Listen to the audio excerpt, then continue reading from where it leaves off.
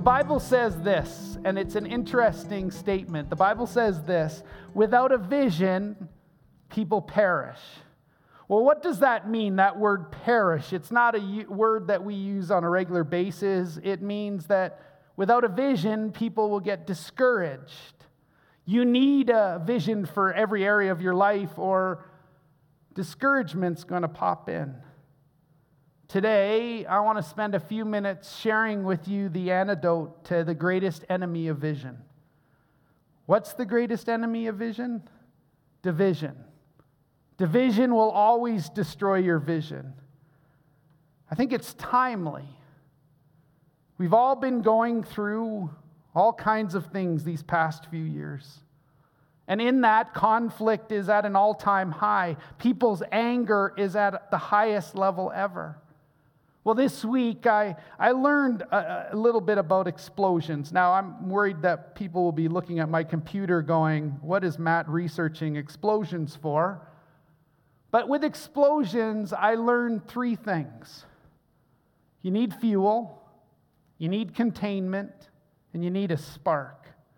Okay, I knew the fuel part, and I knew the spark part. What I didn't realize was the containment part. It's that second element that I didn't know that's what causes an explosion. In other words, if I take a can of gasoline and I pour it all over the pavement and I throw a match on it, it's going to create a fire. But it won't explode. It has to be contained in a can or a tank for it to explode. So when I heard that, I immediately saw the parallels to all the conflicts and relationships that people are having today and why there's so many explosions of anger. For the past year, due to COVID, we've been in a period of strict containment.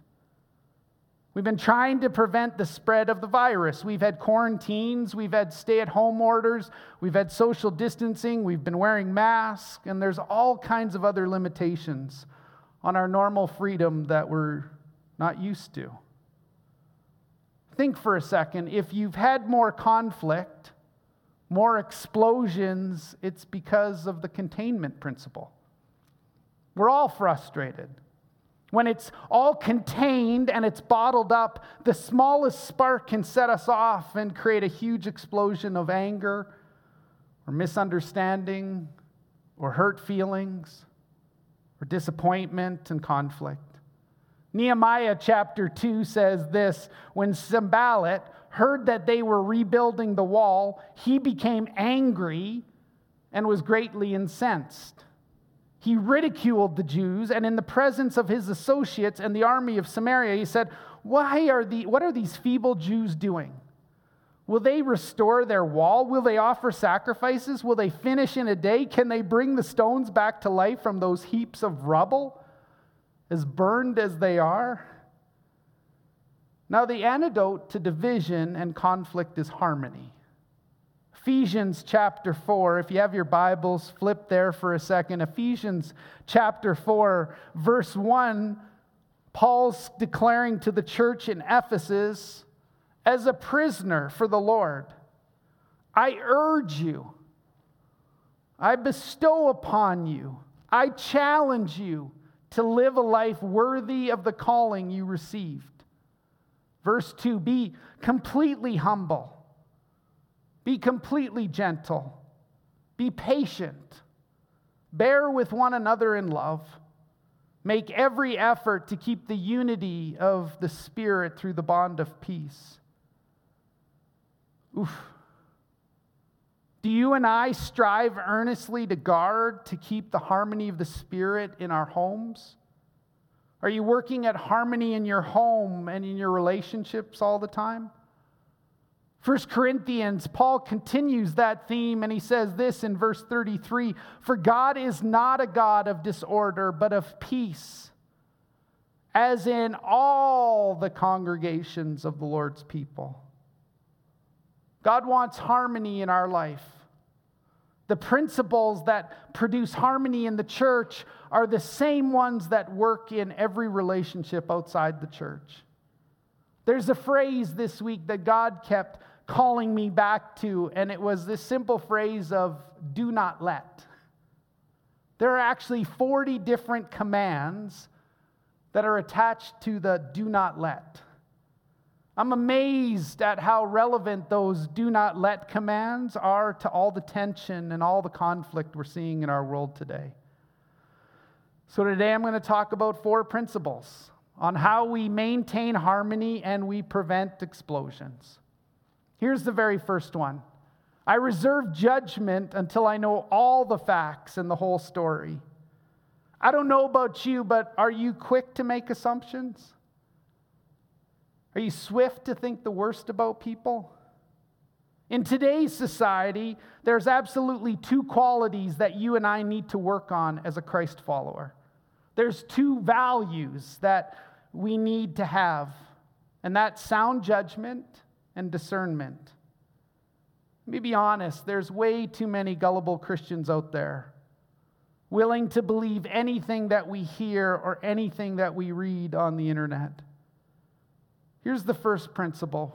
Proverbs 3:21 says this, "My son, do not let wisdom and understanding out of your sight. Preserve sound judgment and discretion." What don't I let out of my sight? Sound judgment and discernment. What does he say in there? He's saying, don't throw out our common sense. Don't be gullible. Don't believe everything you hear. That's always going to cause conflict. I love that little phrase, preserve sound judgment. Preserve, it means we actually hold on to something. It means we don't quickly throw it out. You don't get rid of it. You hold on to sound judgment and you hold on to discernment. God says this, you're going to have conflict when you make snap judgments. How many times have you and I assumed something with our spouse or a friend or someone else and we got into trouble over it? We don't be quick to condemn or criticize. We don't assume that we know people's motivation because we don't. When you assume that you've heard the whole story and you know all the facts and you jump to conclusions, it's going to create conflict. I love this out of the Living Bible, Proverbs 18:13. It says this, "What a shame. How stupid to decide before knowing the facts." We had to say it out of the Living Bible. It's not that strong in the New International Version. 1 Corinthians 4 verse 5 says this, "Therefore judge nothing." Listen to Paul's words. "Judge nothing before the appointed time. Wait until the Lord comes. He will bring to light what is hidden in the darkness. He will expose the motives of the heart." It's pretty clear. Don't rush to judgment before you heard the whole story. We all need to realize that everybody, I have a filter, you have a filter. Everything has a filter for everything we hear. It's partly why years ago I made the choice to write everything I'm going to say in my sermon. Because as somebody greets me at the door and says, "You said this," and I'm like, "I'm not sure I said that."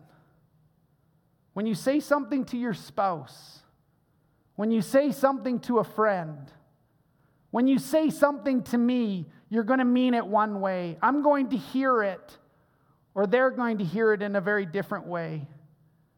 If you don't understand that, you're going to have a lot of conflict. When you assume that they understand what you meant by what you said instead of what they think you meant, you're going to have conflict. You say stuff all the time that people hear in different ways. You might even find yourself saying, "I didn't mean it that way." Ephesians 5 verse 6 says this, "Let no one deceive you with empty words, for because of such things, God's wrath comes on those who are disobedient." Well, there's another do not let. Don't let anyone fool you. Now, the reason I put that command in is this, because I've discovered it's the most repeated do not let command in the Bible. In fact, 6 times in the New Testament, God says this, don't let anyone fool you. Is that a warning that you and I need to hear today? 6 times God says, don't let anyone fool you with lies. We're gullible. Christ followers have been deceived by conspiracy theories, duped by social media, misled by hoaxes, tricked by false reports. I used to wonder why the Bible had so many warnings about being careful about false prophets and false teachers. But to be honest, before the last few years, I didn't see many false teachers around. I knew there was cults and they were crazy. But in today's culture, we now have lots of well-meaning, sincere Christ followers who are spouting off things that are simply false. The question that you and I just need to ask when we hear something is, what does God say about that? Always reserve judgment and ask yourself, what does God say? Here's the second thing to avoid conflict. Be sensitive and empathetic to what offends others. The Bible's got a ton to say about this in relationships. 1 Corinthians 10:32 says, don't cause anyone to stumble, whether they're Jews, Greeks, or the church. In today's culture, I will be the first to admit it, it seems like I've got a chip on my shoulder. It seems like it's really easy to offend everyone. We get offended easily, we offend others easily. God tells us this, that if we're truly Christ followers, if we're truly trying to be like Christ, we're called to 2 things. Don't take offense from others. Don't let yourself be offended by anything. And then the second thing is don't cause others to be offended. Those are the marks of a Christ follower. I had to ask myself this question, Matt, can you admit that you are often insensitive to the impact of your words and actions? Let me keep going with that. Can you quickly think of 5 things that you do that offend your spouse or your friend? If you can't think of those 5 things that offend your spouse, just ask them. They'll be glad to tell you. You know what? It's far easier for us to think of 5 things that other people do that offend us. We can do that nice and quick. That's human nature. I can think of things that offend me, but I have a hard time thinking of things that I do to offend others. 1 Peter 3, verse 8, it says this, finally, all of you, be like-minded, be sympathetic, love one another, be compassionate and humble. Those things go together. Harmony and sympathy and empathy go together. Paul said this in Romans 14, verse 16, therefore, do not let what you know is good be spoken of as evil. Don't let what you know is good get a bad name. You and I defend the reputation of the church by how we do it. We do it by being Christ-like, by responding in a humble and non-defensive manner. Jesus said this to his disciples in Matthew 5 early on, settle matters quickly with your adversary who is taking you to court. This is a principle we need in our marriage and in every part of our life. If you have conflict, or you're fighting with anyone, your spouse or anyone else, don't delay. Don't let it fester. Deal with it quickly. You know that from experience. When you've had a fight with someone and you didn't resolve it, it doesn't get any better. It gets way worse. If you remain silent, it just allows things to grow out of control. This is another lesson that all of us have had to learn the hard way. Let me pause right here because the internet is causing all kinds of conflict today. There are 3 big dangers that you need to keep in mind if you use social media. If you want to minimize conflict and you're using social media, remember these 3 things. No matter what you say, it's always going to be misunderstood and misinterpreted by somebody. You can count on it. If you put something out there that thousands might see, don't be surprised that they misunderstand it. They're likely to make a negative comment about it. It's going to travel way faster than anything positive you can say. The second thing is, everything you post on the internet becomes permanent, even if it's a lie. Before you post something, you need to say, do I want this to be permanent, searchable, global, and repeatable? And the third danger, if you use social media, is if you don't apologize for something that people are offended by, or you correct it, or you challenge it immediately, you lose the battle in about an hour. If you don't move quickly to correct something on the internet, people are going to think it actually represents you. When you hurt somebody's feelings or offended somebody, the best and quickest way to resolve it is to ask for forgiveness.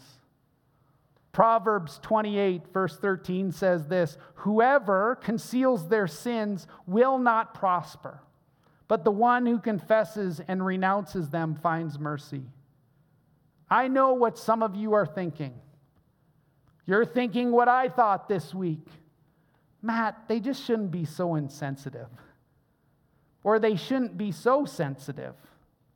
You know what? Both of those aren't Christ-like responses. We need to remember a couple things. Intent is never an excuse for impact. Saying, I didn't mean it that way, is no excuse. If you hurt somebody, it doesn't matter what your intent was, you still hurt them. Other people don't get to decide what is hurtful to you. You don't get to decide what is hurtful and painful and offensive to them. Just because you think it's offensive or hurtful to anyone doesn't mean they get to decide the level of hurt.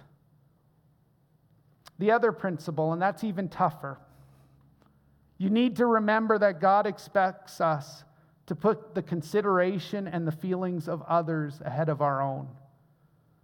Romans 15, verse 1 says this, we who are strong ought to bear with the failings of the weak and not to please ourselves. Each of us should please our neighbors for their good, to build them up. For even Christ did not please himself, but as it is written, the insults of those who insult you have fallen on me. Friends, do you want to be like Christ? Develop the attitude when my brothers and sisters get insulted, it hurts me. When you're insulted, I'm insulted because we're the body of Christ. We take offense for the offenses of others. We share their offenses. We don't get offended, but we are sensitive and we're empathetic when people are offended. The first area we talked about was reserve judgment until I know all the facts. The second one is be sympathetic and empathetic. I don't get defensive. I don't get to say you're being too sensitive. I don't delay apologies. We're halfway there. Here's the third one. I limit my freedom out of love. This morning has been tough. This gets tougher. Galatians 5:13 says this, you, my brothers and sisters, were called to be free, but don't use your freedom to indulge the flesh. Rather, serve one another humbly in love, for the entire law is kept in keeping this one command, love your neighbor as yourself. If you bite and devour each other, watch out, or you will be destroyed by each other. So I say, walk by the Spirit, and you will not gratify the desires of the flesh. That's what we use freedom for, friends. Freedom to love and serve each other. You're not going to be pleasing yourself. You're going to be pleasing those around you. You're going to be taken care of to not hurt others. Paul continued this theme in Romans 14 where he said, let us therefore make every effort to do what leads to peace and to mutual edification. Do not destroy the work of God for the sake of food. All food is clean, but it is wrong for a person to eat anything that causes someone else to stumble. Do you remember last week I mentioned that the church in Rome was having a conflict? They were fighting over what should you eat? Should you eat meat or should you be a vegetarian? Paul had to even talk about it both in Rome, to the church in Rome, and to the church in Corinth. Yeah, do I have the right to do those things? Yep. But friends, I limit my freedom out of love. This principle of limiting my freedom out of love is one that God expects you to both practice with Christians and non-Christians. Let me show you how God wants us to practice it with Christians. 1 Corinthians 10, verse 24 says this, "No one should seek their own good, but the good of others." About 9 verses later in 1 Corinthians 10:33, it says the same thing with non-believers. Paul says, "Even as I try to please everyone in every way, for I'm not seeking my own good, but the good of many so that they may be saved." Friends, you don't want someone to go to hell because you offended them as a Christian. Let's review. If I want harmony in all my relationships, in my church, in my home, wherever, I first don't make snap judgments. I don't jump to conclusions. When I hear something, I don't assume the worst. I reserve judgment until I know all the facts and the whole story. The second, I'm sensitive and empathetic to what offends others. I never say, "You shouldn't be offended." No, I'm sensitive. I get to choose what offends me and tell you. I don't put it down. I don't demean it. I don't dismiss it. And the third, I limit my freedom out of love. Here's the last one. I always need to be humble and kind. Always, always, always, always, always, always be humble and kind. Philippians 2 verse 3 says, "Don't do anything out of selfish ambition or vain conceit. Rather, in humility, value others above yourselves." What I've discovered this week in this containment thing is that pressure, when you and I are contained, when we can't do everything that we want to do, pressure is an interesting thing. People respond differently to the stress and difficulty, differently to the pressure. It's like taking a tube of toothpaste. If I put pressure on that tube of toothpaste, what's going to come out? Toothpaste. You're great students. Not necessarily. It may say toothpaste on the label, but whatever is inside is what's going to come out. If someone secretly filled that toothpaste tube with Jell-O or olive oil or baby food, when the pressure is on that toothpaste tube, whatever is inside is going to come out. That's true of you and me. When the pressure is on, what's going to come out is what's really in our heart. It's going to spill out when we're under stress. Under stress, nice people become nicer, and patient people become more patient. Under stress, mean people become more mean. Bullies become bigger bullies. Angry people become more angry. Opinionated people become more opinionated. Whatever is inside of you, what's going to come out is what comes out under pressure.